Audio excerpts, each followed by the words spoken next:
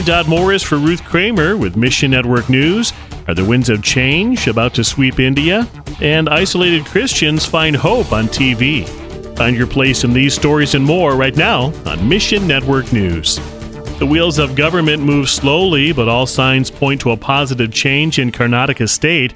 Todd Nettleton with the Voice of the Martyrs, USA. The new government that has just been voted into power has said we are going to withdraw the anti-conversion law, which would be a very significant change. A dozen other states in India have anti-conversion laws on the books. These anti-conversion laws are used against Christians who are reaching out and sharing the gospel. They are used every single week to persecute pastors, to persecute Christians. The overarching legal trend supported persecution in recent years, making the decision in Karnataka unusual. What we can hope is that India's voters are concerned about the Hindu nationalist direction that their government has moved in the last number of years, and maybe this is a pushback against that. We don't want the government to be so focused on one religion. We want the government to support people of all different religions. I hope that's what we're seeing. At this point, I think it's too early to tell. The Congress party is set to replace the anti-conversion law with a new bill in the coming months.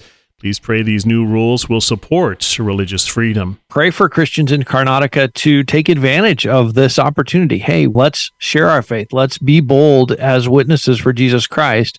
Fighting slows in Syria as its president tries to curry favor abroad. Samuel of Redemptive Stories. The regime has run out of funds. Russia has been occupied elsewhere, which has led them to say we need to redistribute our efforts. Meanwhile, the Syrian currency dropped to a historic low last week, trading 9,500 pounds to $1.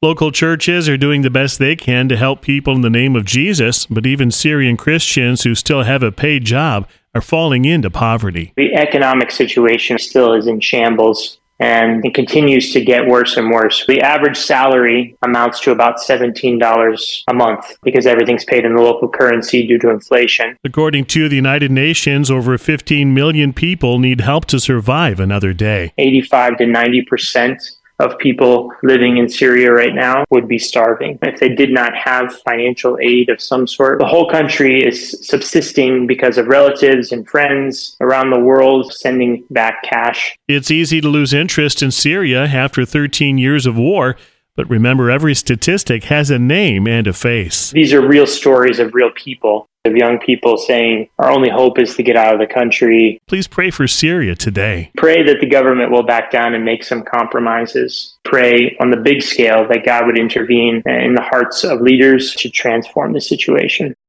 And what would it be like to be the only Christian in your community? Sat7 began its media ministry in the Middle East to both share the gospel and serve isolated believers. Sat7 founder Terry Ascott. Since COVID, we all know what it means to be at home and yet take part in a church service or fellowship with others online. But for many of the people that we've been ministering to over the past 2 decades, this has always been their reality. Even the leaders of small house churches often lack theological training, and so Sat7 formed the TEACH program, which stands for Theological Education for Arab Christians at Home. Providing systematic fellowship and teaching is very important for this underground church, this isolated groups of believers in different countries. The ministry also offers counseling lines viewers can call and other ways to connect with their audience. We're getting 1,000 reactions from our audience every day, and trying to, process these and to respond to all kinds of needs in a way that's helpful to the viewers is quite challenging. If you speak Arabic, Farsi, or Turkish, Sat7 could use your help. Find your place in the story at missionnews.org. Mission Network News is a listener-supported service of One Way Ministries. Consider giving today. Look for the support tab at missionnews.org. For Ruth Kramer, I'm Dot Morris.